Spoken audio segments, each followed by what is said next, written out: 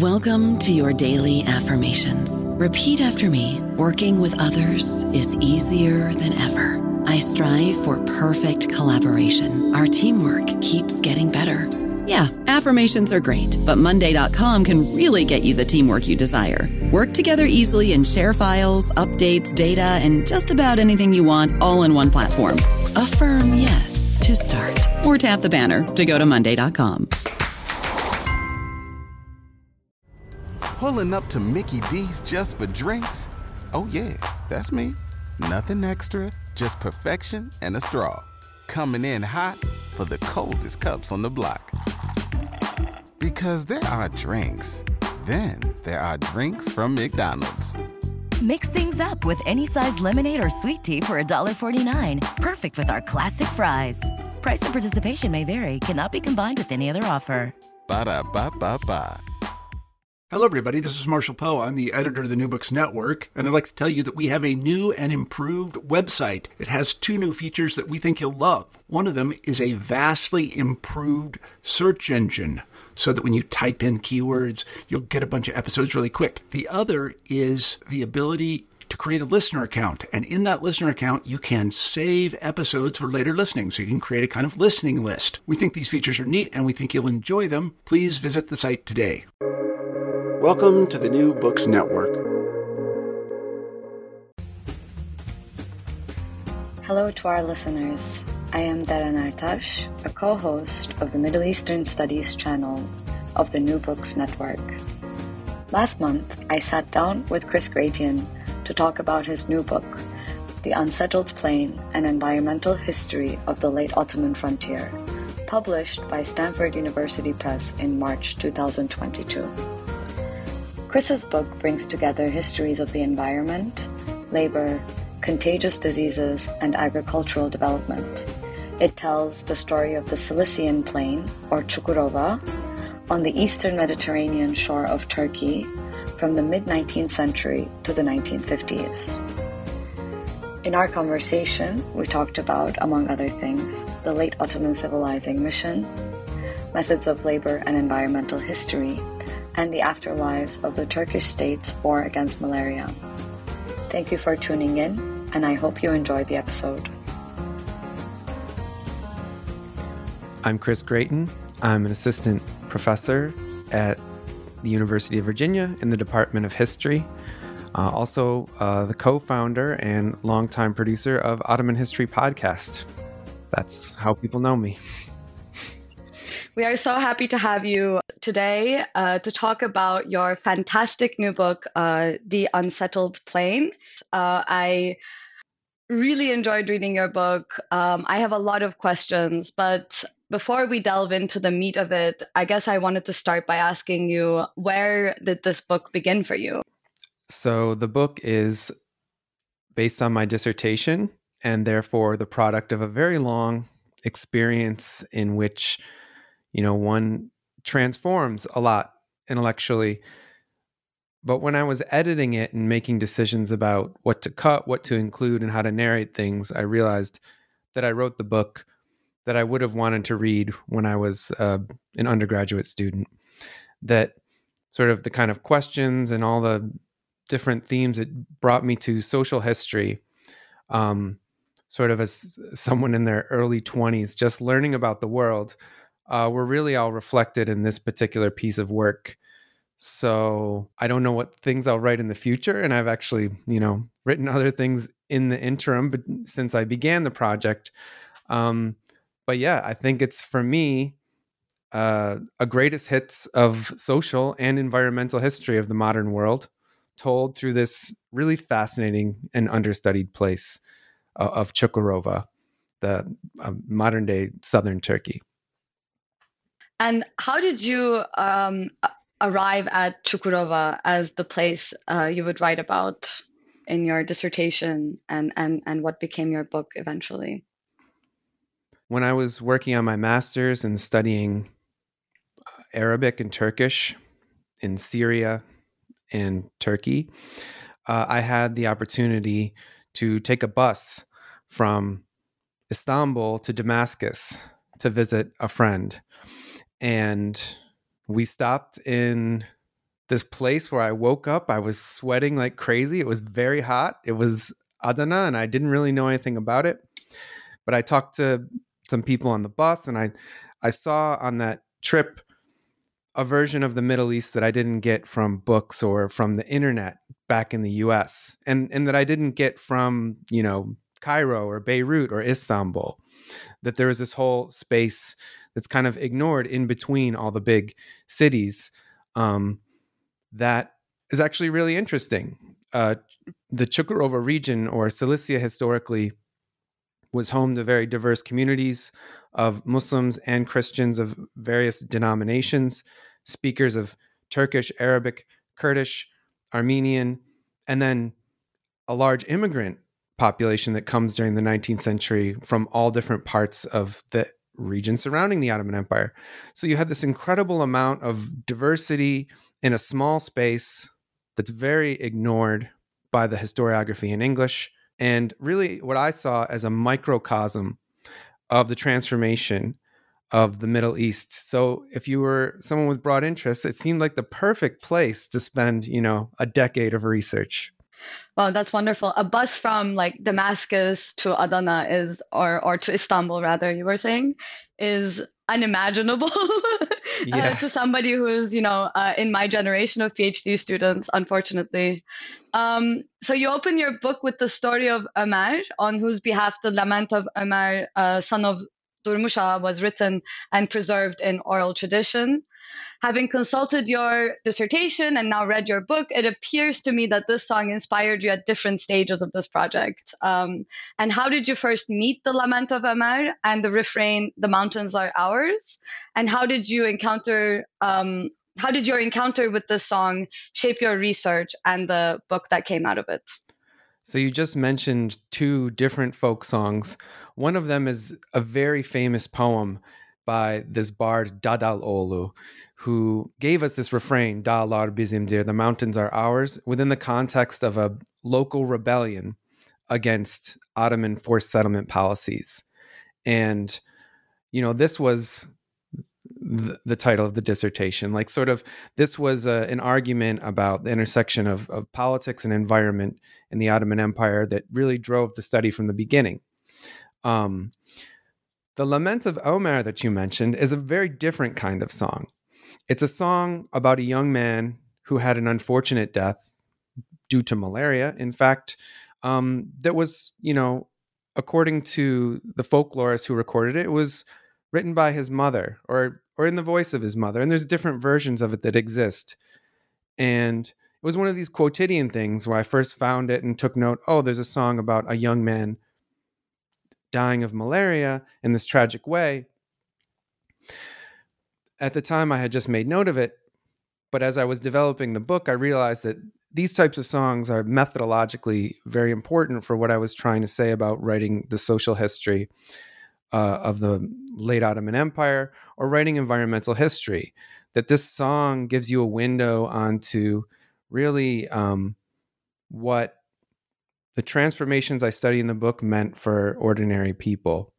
And it reminds us that, the death of a single youngster is such a profound, experience, a tragic experience usually for a family and for a community. And I started the book that way because what we get in the 5 chapters is really similar stories, but compounded on the level of talking, tens, hundreds of thousands of people over the course of a century of change. So that was really why I chose to open the book that way, is that it's just one little glimpse into one little story about a person who loved and lost, and to remind the reader that even though we didn't get into depth about every single person I talked about, we don't always have their voices, that behind each event we talk about, each displacement, each massacre, each planting season of cotton, there are stories of so many people that are in that. Thank you. Your book is centered around Cilicia and Çukurova. Could you tell us a little bit about what Cilicia is, what Çukurova is, and what should we know about the physical and human geographies and ecologies of what you call a historical borderland before we can apprehend the sort of major arguments of your book that we will delve into. Sure. I'll try to be brief because one of the challenges of always introducing this work, if you work with a nation state container, like if you just tell people Turkey or Syria or Lebanon, whatever, they have some idea in their head. But when you're dealing with something below the nation state, it gets a little complicated to explain what we're talking about. The region I refer to as historical Cilicia, and which today in Turkey is known as the Çukurova region, is really defined by its geography and how that geography facilitates movements and connections within a space. So it's a space constructed by the way people use the space. So we're talking about a coastal region of southern Turkey or northern Syria, historically speaking. It's really the crossroads between Syria and Anatolia. A large, fertile, well-watered, low-lying littoral plain surrounded by the Taurus and Amanus mountains. So as a region, it contains a large amount of environmental diversity. You have on one hand mountainous microclimates that are very familiar to historians of the Mediterranean and that might resemble places people often liken the Taurus Mountains to Switzerland. On the other hand, you have this hot, humid, low-lying plain that people liken to Egypt, and you have it all within a few days' walk. So it's a whole environmentally and socially diverse world unto itself. And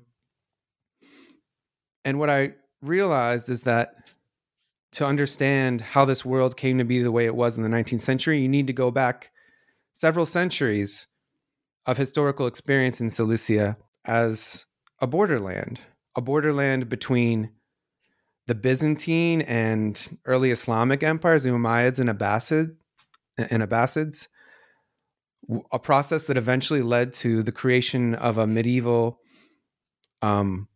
Armenian kingdom that was sovereign and independent in this interconnected Cilicia region, and then further led to the establishment of semi-independent beyliks or principalities ruled by Turkic communities that had migrated to Anatolia over centuries, and then finally incorporation into the Ottoman state during the 16th century, but on terms in which local communities maintained a lot of their autonomy. So this historical experience, to make a long story short, of not really being under the very centralized control of a state, of sort of being at the boundaries of different states or being a sphere of local autonomy from a larger imperial state, I think really shaped the region in all sorts of ways, including environmentally. How did it shape the region environmentally? So as I mentioned, you have the situation of mountains and plains that's very similar, very familiar to the Mediterranean, and facilitates a seasonal movement between the highlands and the lowlands that we could call transhumance. It takes many forms. It can be nomadic pastoralism, people living in tents. It could be summer and winter villages, or people live in the city and then go to the mountains in the summer for diverse reasons. And this was a rhythm shared by pretty much all the communities that lived in this region up to the 19th century. It's attested in all the sources we have as being sort of the defining feature of this region culturally. Mm-hmm. And of course, for centralized imperial states, this has real implications for how you govern such a place. You can't govern a place where people are retreating on an annual basis into the mountains in the same way that you would govern just settled townsfolk who are not engaged in such large patterns of migration and not inhabiting places that are difficult for the state to build a direct presence. And in the context of a lot of local autonomy, it was kind of a self-perpetuating tendency towards local autonomy built out of this particular relationship that people have with the geography. It's not that the environment determined how they lived their lives, because the region was home to artisans, agriculturalists, pastoralists, merchants, a wide array of lifestyles. And even within those, the pastoralists had very different ways of life from each other. In some cases, spoke different languages, had distinctive communal identities, right? The environment doesn't really dictate everything about their lives. But the way in which people moved through space was fundamental to why this region was a sort of bastion of local autonomy for different communities that made up the Ottoman countryside as of the mid-19th century. This brings us to an important plot point that begins to unravel in your book. And I think there are, or the way that I can apprehend, there are sort of several overlapping narratives, but two that emerge in this chapter that I wanted to bring our attention to. So on the one hand, we have the civilizing mission of Ahmed Cevdet Pasha and the Fırkayı Islahiye, the Reform Division, whose expeditions to the mountains of Cilicia he relays with such detail in the Tezakir and Maruzat. On the other hand, we have cotton cultivation and the development of Çukurova as the second Egypt especially during the years of the American Civil War. While sort of malaria is an important actor in the story that Ahmed Cevdet Pasha is relaying, the sort of cotton cultivation and agricultural development is an important part of the sort of agrarian and social and environmental history of the region. And these kind of intersect and inform one another. How? Well, that's the book, right? There's a lot there, and you summarize basically what it's all about. We could call this book an environmental history of the Tanzimat reforms, basically. This would be an easy way to think about it if we're just wading into Ottoman history. You have these reforms of the Ottoman state aimed at creating centralized and more standardized control of different provinces for very practical reasons, raising taxes, having a modern army, these types of things. And what I argue is that, at least in Çukurova, what the project of the Tanzimat becomes is an attempt to reform, is how they thought of it, or reshape the countryside. And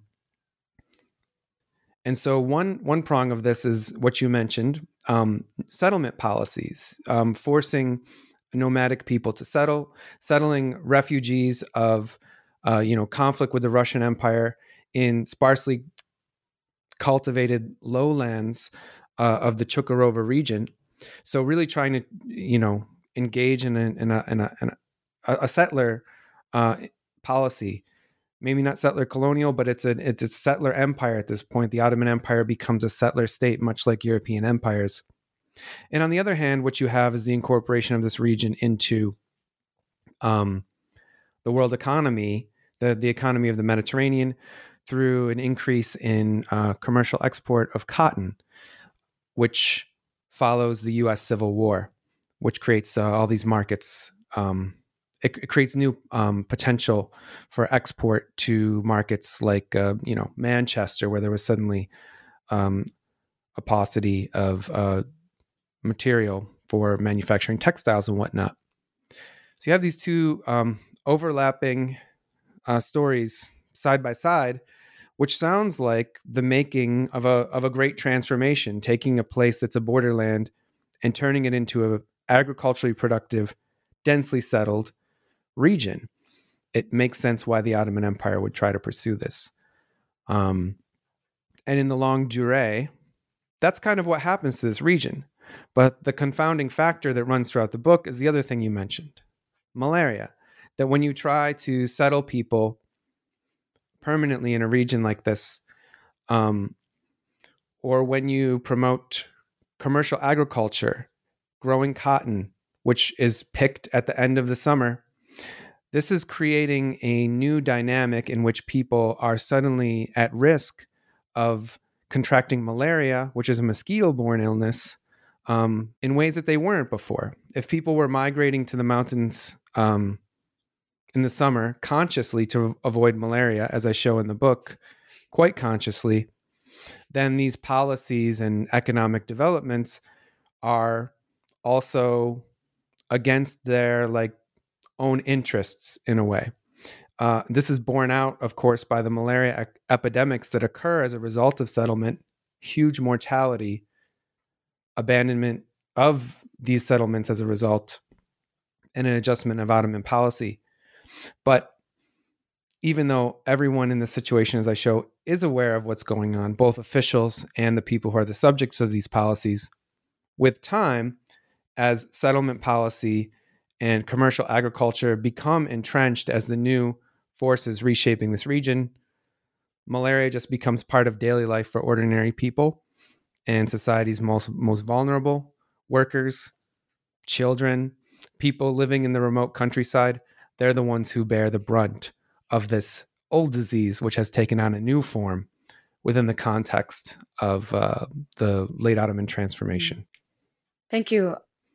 Yeah, this I was thinking a lot about your book in terms of cycles, because there are a lot of cycles that sort of this region is subject to, some of which are natural and some of which are sort of being produced as a result of the transformations that you just told us about. So on the one hand, you have a seasonal transhumance that is a well-established pattern of people going to the mountains in the summers to avoid malaria. But then with the cotton boom and the cultivation of increasing amounts of cotton in the context of the Civil War in the United States, you get a seasonal migration into Cilicia of workers. Can you tell us a bit more about what these seasonal laborers, who these seasonal laborers are, where they're coming from, and how they interact with the local ecology? That's a great question. And for people who are interested in global history of capitalism or labor history, I think this is an episode really worth visiting. Labor in the Ottoman Empire is often written about in terms of what it is not, right? It is not the factory setting of, England that results in industrialization and also the formation of unions and the rise of modern working class identity. It's different. But rather than focusing on this difference, I think if we have a more integrated view of the world economy in which what happens in Cukurova is basically simultaneous to what we talk about in, working class history of Europe and labor movements, then really, I think it expands the purview of what labor history can be, which again has been constrained by what it was for Western countries. So in Cukurova, due to the low population and high amount of available fertile land for cotton and wheat cultivation, you have almost instantaneously a system of seasonal migrant labor emerging that lasts for over a century, really. And it's defined by people coming from other parts of the empire to Cukurova for the wheat harvest and cotton planting in the spring, and working there as wage laborers until the end of the cotton harvest at the end of summer, beginning of fall. And you have people coming from all over, from other parts of Anatolia, the mountainous highlands where there's less employment opportunities. These people might be identified as Turkish, Kurdish, or Armenian. You also have people coming from the east, as far as the other side of the Iranian border. And again, these people might be identified as Kurdish, Armenian, Assyrian, and so forth. And then a large number of the workers in Cukurova who slowly become permanent settlers in the region, in fact, are a group that today would be identified as Alawites from northern Syria or Nusayri Arabs, who live, around the region of Antakya and what we call the Alawite coast of northern Syria. And those are just the big groups.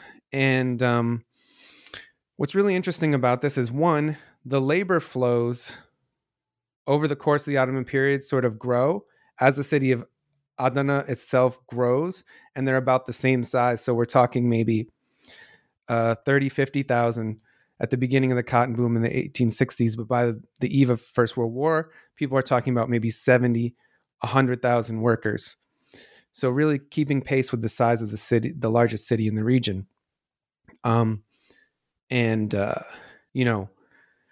They're negotiating their relatively high wages on a weekly basis. But there are these nodes of information as well that travel through the empire, and the government plays a role in sending information about wages and demand for workers throughout the provinces. So it's not a totally like free market driven situation, right? The state, but also like local political economy, like local leaders play a role in facilitating these worker movements. And when I say worker, these are both men and women, families migrating together in some cases. It's not strictly like men doing this labor. That's important to point out. And so it really is really somebody should do a whole book just about this one topic, a whole book on the seasonal workers of the Çukurova region, because there hasn't been that much written on it. Yeah, I hope someone takes you up on that mantle.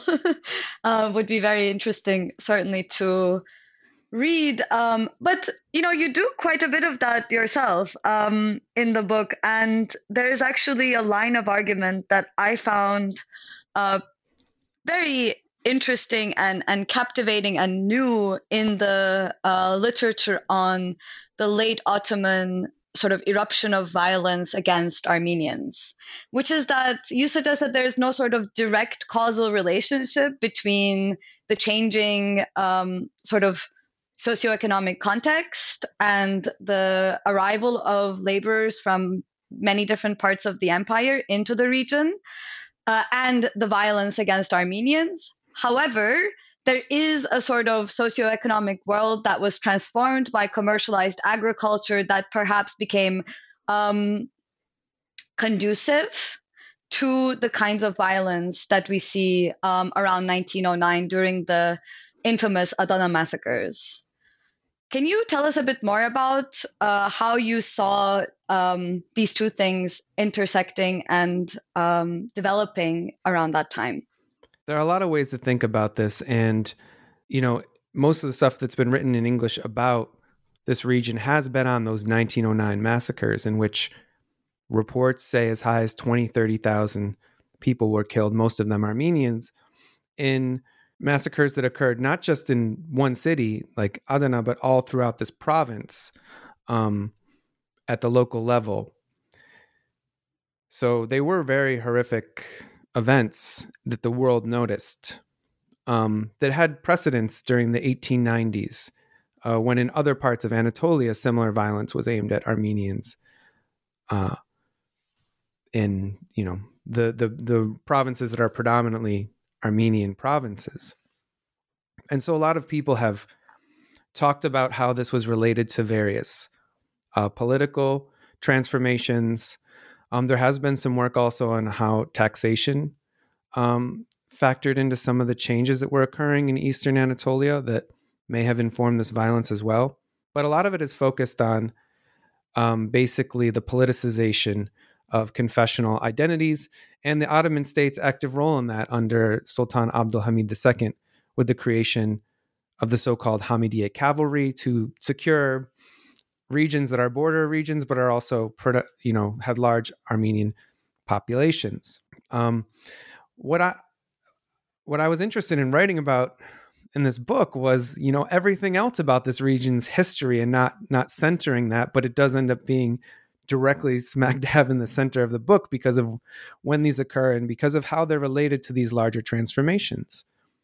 One of the things that I point out, drawing on Nicholas Doumanis's work on the Greco-Turkish population exchange, is that quote-unquote harmonious relationships between different communities are more the product of like stable, let's say, intercommunal bonds on the basis of quotidian connections, ways in which daily life, whether economic or urban cultural life,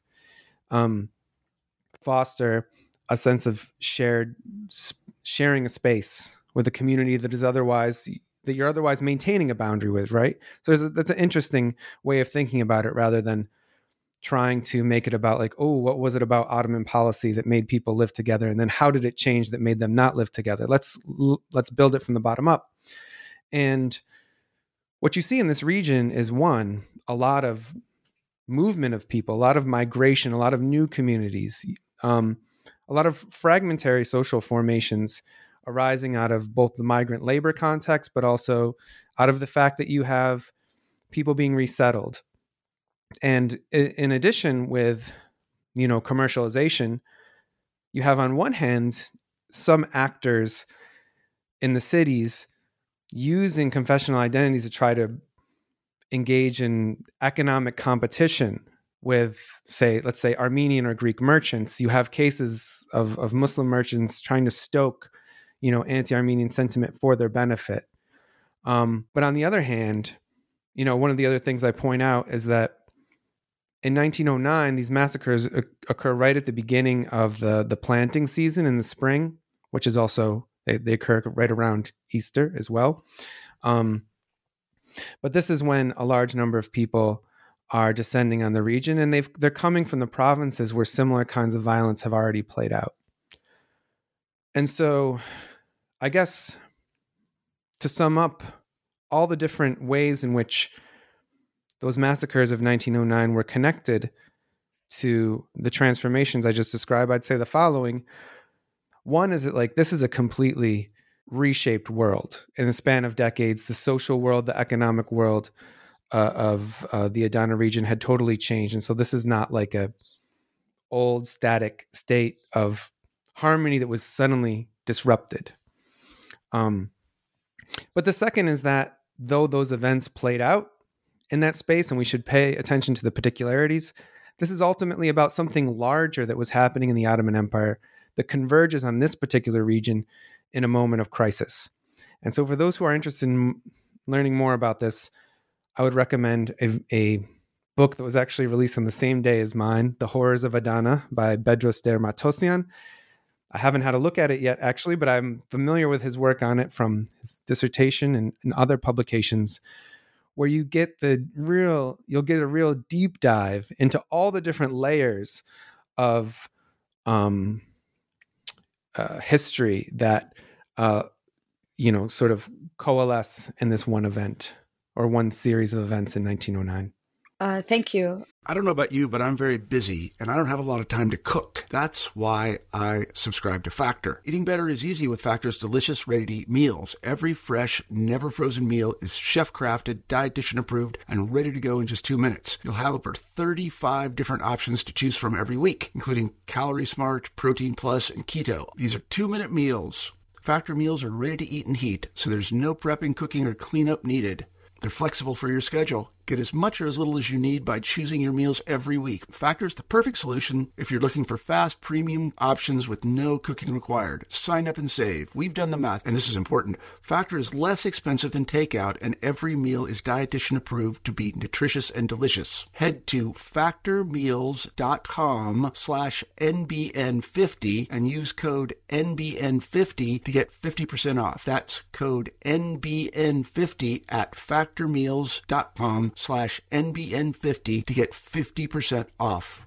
So I'm going to gradually move us towards World War I. But before I go there, I wanted to ask you about your sources, because I feel like when we talk about labor history in particular, one of the questions that maybe my recent rereading of E.P. Thompson has had me asking a lot is, what are the sources that people can turn to for rich histories of labor or rich stories of labor? And what are the sources that you turn to? Well, my approach to this topic was that, Silesia, or, it's not a country as a political entity, but I just approached it as that I'm going to go anywhere where there's sources that I can read about this region and piece together its history. So if you check the footnotes, you'll notice that a lot of the sections of the book are really synthesizing sources from all sorts of different archives and publish sources, songs, really kind of like kneading all these different sources together. Of course, largely relying on the Ottoman archives, but it's a lot more than that. However, for this question of workers, what I'll also point out is that I talk about it a little in the beginning of the book, that really I used figures like Yashar Kemal, the novelist, who already had written fantastic novels in Turkish about the Çukurova region. Basically, every subject in the book is touched on in his novels. And we can use his work and other works that came out of this region during the the middle and latter half of the 20th century as a starting point for seeing history through the eyes of people who aren't always reflected robustly in the historical record.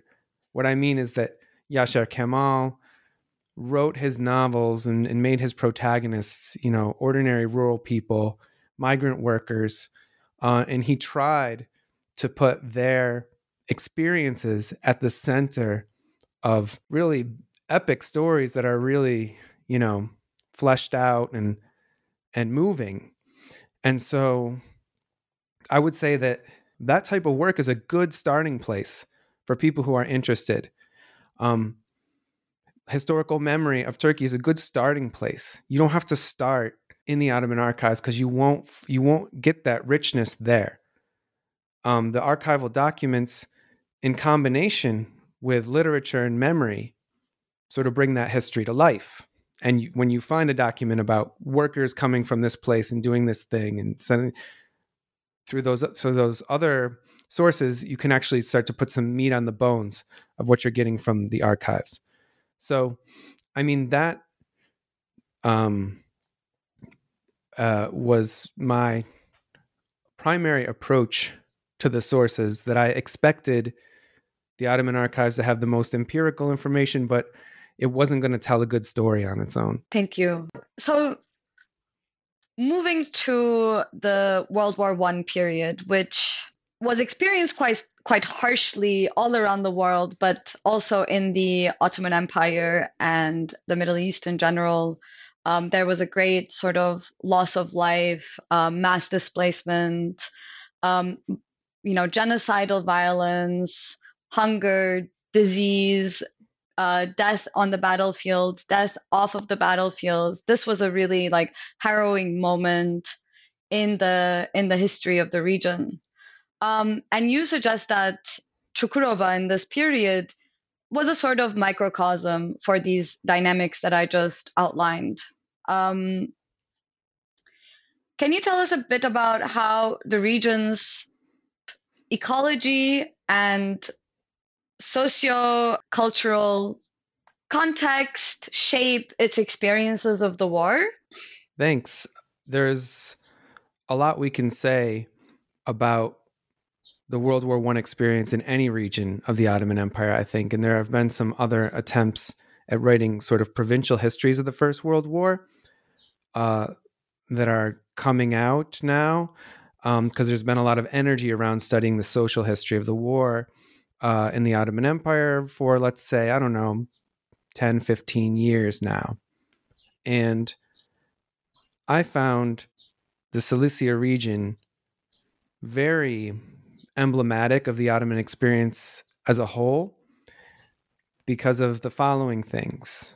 One, this is a region that was among the most agriculturally productive in the empire and was exporting a lot of material within the empire and abroad. The conditions of the war caused that commercial economy to collapse, and to the point where the region barely produces enough food to feed the remaining people there. Intertwined with this is a number of mass displacements. The displacement of refugees from the Balkan Wars who are settled in certain provinces, including Adana. The deportation of Armenians during the Armenian Genocide, and this region is central to that, both in having a large Armenian population, but also being sort of a very crucial point on the Ottoman railway system. Meanwhile, you have refugees from the east of the empire, mainly Kurdish and Turkish refugees who are fleeing the fighting that's going on there, and they're ending up sort of, the Adana region is sort of the first place where they're ending up and settling. There's tens of thousands of such people in the province by the end of the war. Yasha Kamal's parents were apparently some of them. And so you have these like intertwined displacements that are all happening everywhere in the empire, but are really like centered on the Adana region. And then the last thing I talk about is, of course, the environmental consequences, that there's a empire-wide malaria pandemic during the war, and its center is really the Adana region, but at least the way it's written in the medical sources we have, it's actually a very weird location in the Taurus Mountains where you wouldn't expect to have a malaria epidemic. And of course you have it because of the ways in which the interconnection of the entire empire, sort of the choke point is this region.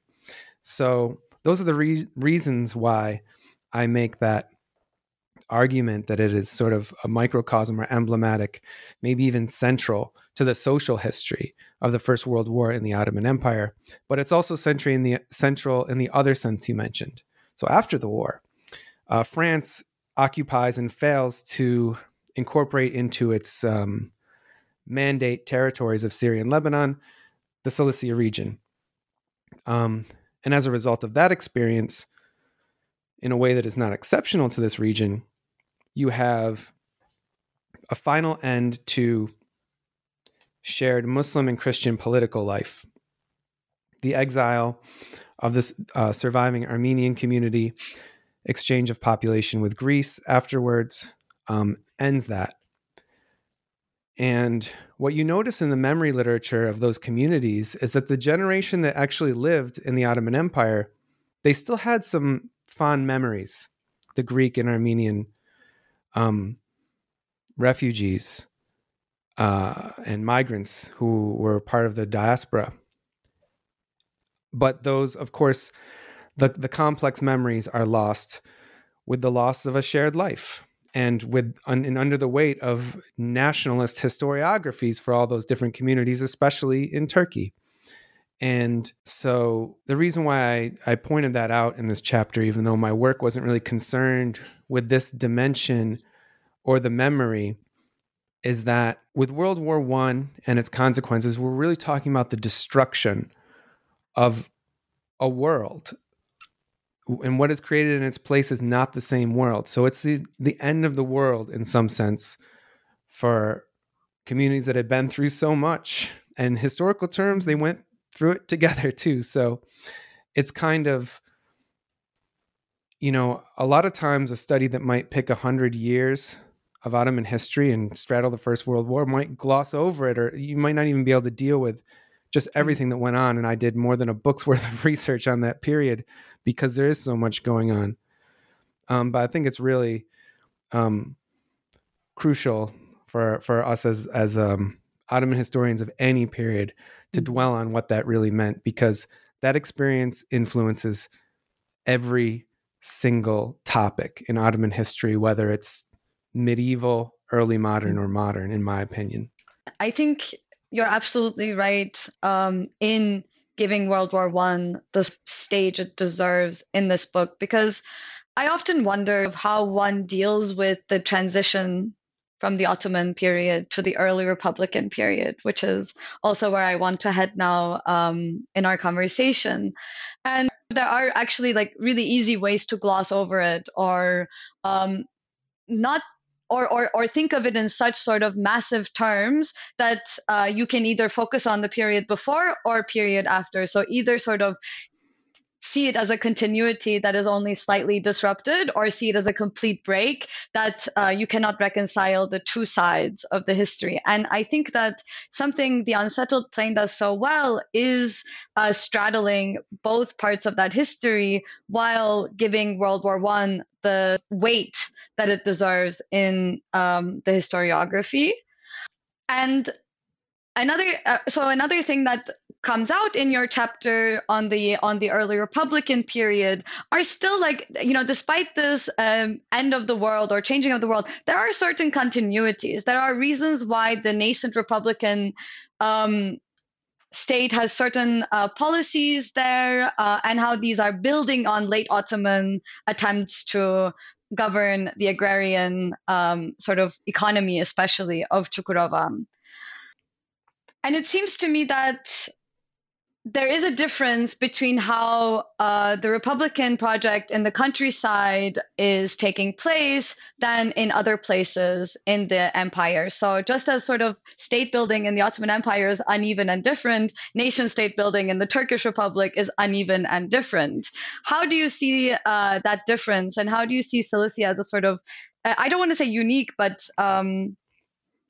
a place whose dynamics were different from the surrounding regions in that period? Thanks. But that's a great question, because it does bring us back to, I love refrains. For me, are like a conceptual tool that, like, phenomenologically, history is comprised of a repetition of different cycles and refrains that transform, right? It's the refrain that transforms. It's not like, there's no other way to think about it for me. So while things are new, the way that in which they're new is in how they manifest slightly differently than they had in the past. And one of these themes that we can talk about is the borderland context. So now in the Republic of Turkey, former Cilicia, now known as Çukurova, becomes a borderland in two senses. It's first of all the border with Syria. But second of all, this becomes, because of that Ottoman history, the late Ottoman history, this region becomes the interface of two different parts of Turkey. The more economically prosperous west and the more peripheral and more problematically integrated east of Turkey, the predominantly Kurdish regions of modern Turkey. Çukurova is right at the center. For people in that, Eastern Turkey who want to move to the city for work, their first stop is probably going to be Adana, and maybe then after that, Istanbul, and eventually Germany, who knows? But it's like sort of a gateway between the center, quote unquote, and the periphery of this nation state. And as a result, sort of embodies a little bit of the dynamics of both. And in addition, what I argue is that it becomes a sort of national laboratory for all the different ways in which technology or technocracy is being deployed by the Republican government in agriculture, in the economy, but also in terms of public health. Right. So you write about the Malaria Institute that got founded in this region, and that's a very fascinating kind of episode in this history as well. Can you tell us a bit more about this institute and how it came to function? So the Adana Malaria Institute was the most important research and public health institution for malaria in Turkey, probably after the one in Ankara, the new capital. And its role in daily life is pretty remarkable. If you look at least the sources that I've looked at, it seems like doctors and nurses became part of everyday people's lives in a way that, maybe they hadn't had much direct experience with government officials during the late Ottoman period even. So this is like one of their first encounters with a government representative. If it's not at school, it's through these annual malaria examinations where the Republican government each fall tried to test the entire population of the region for malaria, inspect their homes for mosquitoes and exterminate them. Obviously undertake all sorts of environmental transformations to combat malaria, but also sending doctors from all over Turkey. By the late 30s, I believe the number is like roughly 100 of, we're in the new cohort of doctors in training from all over Turkey who would come to study and get practical knowledge of how to carry out these public health measures that were going on all over Turkey, Adana becomes the perfect training ground because it is this like big modern city that's easy to get to, but it still has this vast rural countryside that has all the same problems that define some of the more remote and more economically struggling regions of the new nation state. So it has this sort of town and country interface that is very, accessible to doctors in training and to the medical establishment.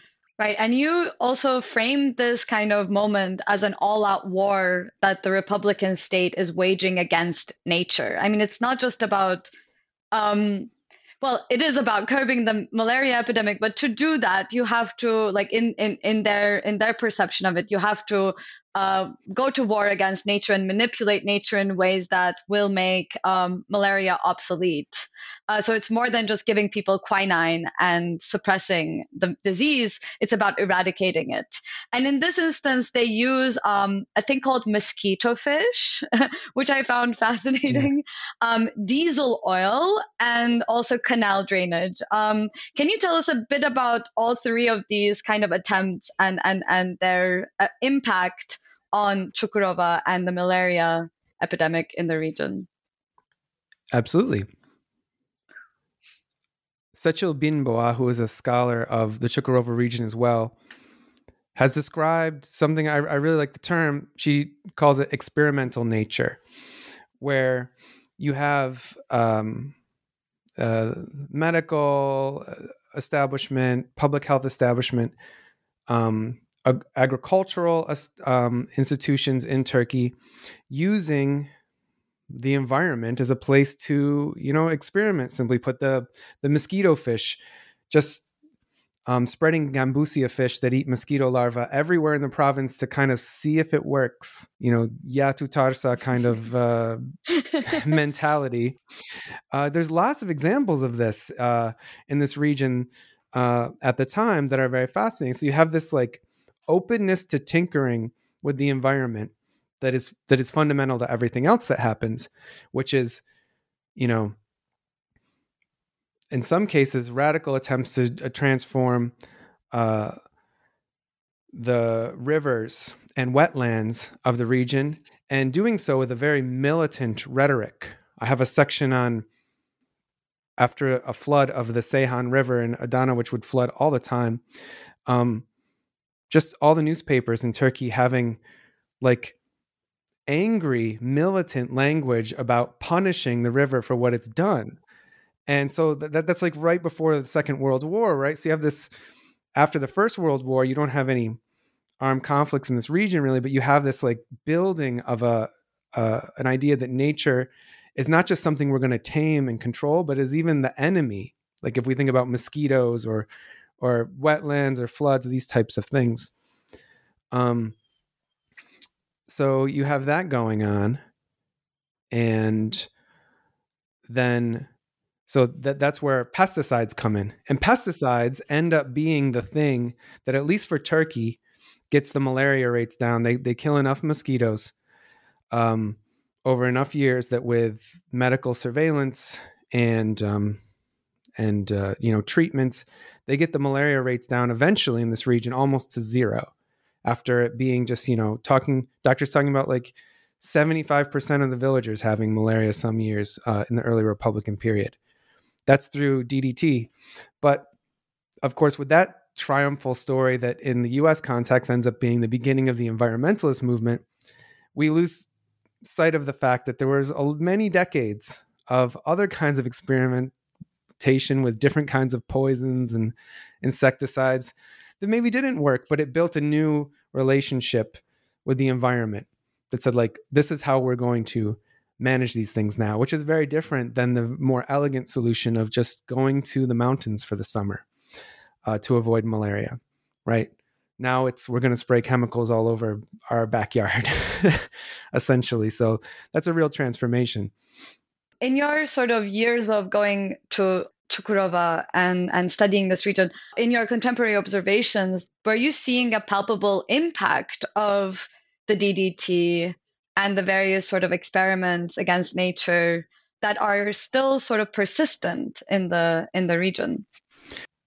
There's so much work to be done on this by, I think, environmentalists in Turkey with a historical bent. It's very hard to get information about, studies that have looked at some of these impacts. You'll find some stuff in journals online. The best expression of the legacy of this period we can find in this region is something I don't talk about in the book, but it's in the neighboring Hatay region, which is sort of part of this bigger Çukurova region now, annexed by Turkey from the French mandate of Syria in the late 30s. You used to have this lake called Amik Lake. It was a lake, but also wetlands surrounding it. A huge lake, not far from the city of Antakya. And beginning in the late Ottoman period, you start to see plans in the archives for drainage of this lake in order to eliminate malaria in this region. Because it is it's a good breeding ground for mosquitoes and what have you. But it also was this ecology in which, people were raising water buffalo on the water. And very critically, this is a very important stop for migratory birds who move from north to south on an annual basis.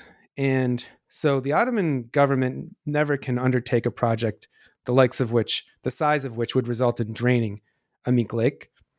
And the French mandate government in Syria tries to do the same thing, but never approaches actually doing anything like that. It's actually only in the post-World War II period, with Turkey's new access to loans and hydrological expertise of countries like Israel, where similar projects have been undertaken, that you have this lake, over the course of a few decades being emptied out and used for irrigation and eliminated. And what's really interesting for me about this is after malaria is under control in Turkey. By the time the Amik Lake was drained, there was no need to undertake such a measure for malaria control, but it was still used as a justification when really it was about creating more agricultural land. And you can imagine, sort of the personal vested interest that might have been in play for the people who greenlighted and undertook that project. And I only know what I've read through the documents, and there's some work that's been published by ecologists in Turkey on how this was really not a good decision to destroy this lake, not just for the migratory birds, but for other reasons as well. I think the airport of Hatay region is now in what would have been the basin of this lake. So that's like one of the most incredible symbols of the transformation that occurs. And as I said, it kind of occurred according to a logic that didn't actually make sense at the time it was taking place, post World War II period. Wow. Thank you for that. As a sort of reflection on the book as a whole at this point, I wanted to bring us back to something that you mentioned and about which I had a question, which is the dialectic of the cycles and refrain, which is so palpable in your book. I mean, the history of Cilicia seems to have happened in sort of ebbs and flows for quite a long time and changing at the same time. And as we sort of move forward in time, the changes become accelerated in a way, or they become more drastic, or at least maybe the periodization of the book gives that impression to me. And I was wondering what challenges or opportunities these cycles afforded you while crafting the book's narrative. It was remarkable that almost any topic I wanted to talk about in this 100-year period I focused on, I could find some way to connect it to a story involving that seasonal migration to the mountains, or the space that people would call the Yayla, the summer home, summer pasture, summer plateau. That this very old, indeed ritual, because it had a spiritual dimension, but this very old practice of going to the mountains annually still remains as relevant at the end of my study in the 1950s as it was at the beginning of the study with the forced settlement of nomads who were doing that. Only now it's vacationers, right? I call it gentrification of the Yaila. And so, for somebody who hasn't looked at these types of materials that I looked at in the book or written this type of history, they might wonder, well, how are you going to really get a fine-grained sense of, things like how people felt about the mountains or malaria, seasonal migration of nomads and villagers. And actually those were the refrains. No matter what kind of source I was reading, they would come up. If I'm reading an American consular official writing a commercial report, there'll be a thing where he says, I've been sick for like the entire summer or something like that. It comes up everywhere. As another random example, after the Adana massacres, they send Jamal Pasha with the army to Adana. He becomes the governor. He gets malaria and the province almost descends into chaos again. There are so many stories like this where those refrains kept coming back no matter the source, that really I couldn't write it any other way. If every source talks about how hot it is in Adana during the summer and that there's malaria, we should be faithful to the sources and say like, well, this is what should structure a book about this region over such a long time period, the continuity, despite the transformations. Thank you. And also your personal experience of waking up in the bus and feeling the heat of Adana. I've been there a number of times, and I spent a stretch of 2 months at one point in that region, but if it wasn't so hot in the summer, I would go back more, but it turns out that my schedule matches up with the worst time to visit, as borne out by the sources, right? And this is, I follow the Adana Facebook groups. There was one called Los Adanas, like Los Angeles, and like the stuff people are talking about are the same things that came up in the early Republican newspapers in the late Ottoman, period. Like, these quotidian concerns about how hot it is. It's still, I think, very salient in the culture of the region. Absolutely. So we're nearing the end of our time together, but before I let you go, I am very curious about what you are working on right now and what is in store for the near future. The next book I'm going to write is, at least in theory, a prequel to this book that uses a different layer of time. By prequel, I mean it really examines closely the first half of the 1860s, which serve as sort of a starting point for the transformations I talk about in the book in chapter 2. It zooms in on the region for this very short period of time in the first half of the 1860s. And I'm calling it a micro-history of empire.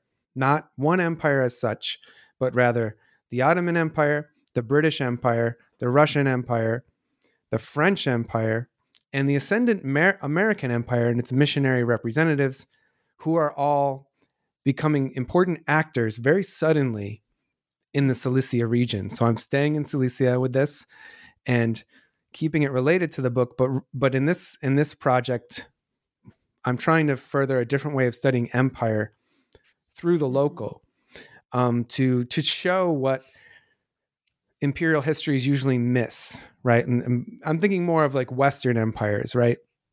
That unless you do a deep dive, like in the languages of the region you're looking at, and pay close attention, you might miss a lot of the significance of, what appear on the imperial scale as very small events.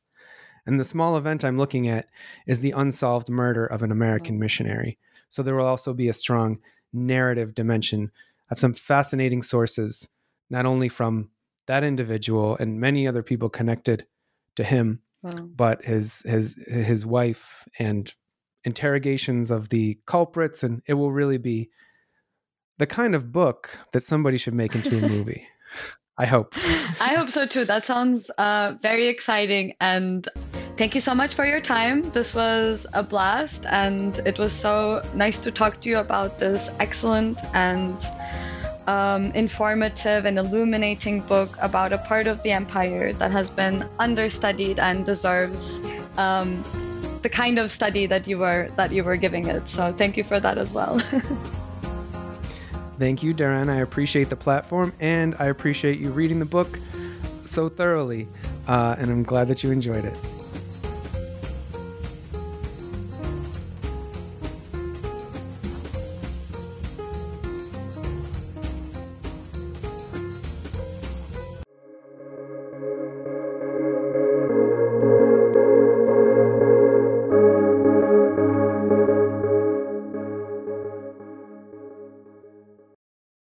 Lucky Land Slots, you can get lucky just about anywhere. Dearly beloved, we are gathered here today to... Has anyone seen the bride and groom? Sorry, we're here. We were getting lucky in the limo and we lost track of time. No, Lucky Land Casino, with cash prizes that add up quicker than a guest registry. In that case, I pronounce you lucky. Play for free at LuckyLandSlots.com. Daily bonuses are waiting. No purchase necessary. Void where prohibited by law. 18+. Terms and conditions apply. See website for details.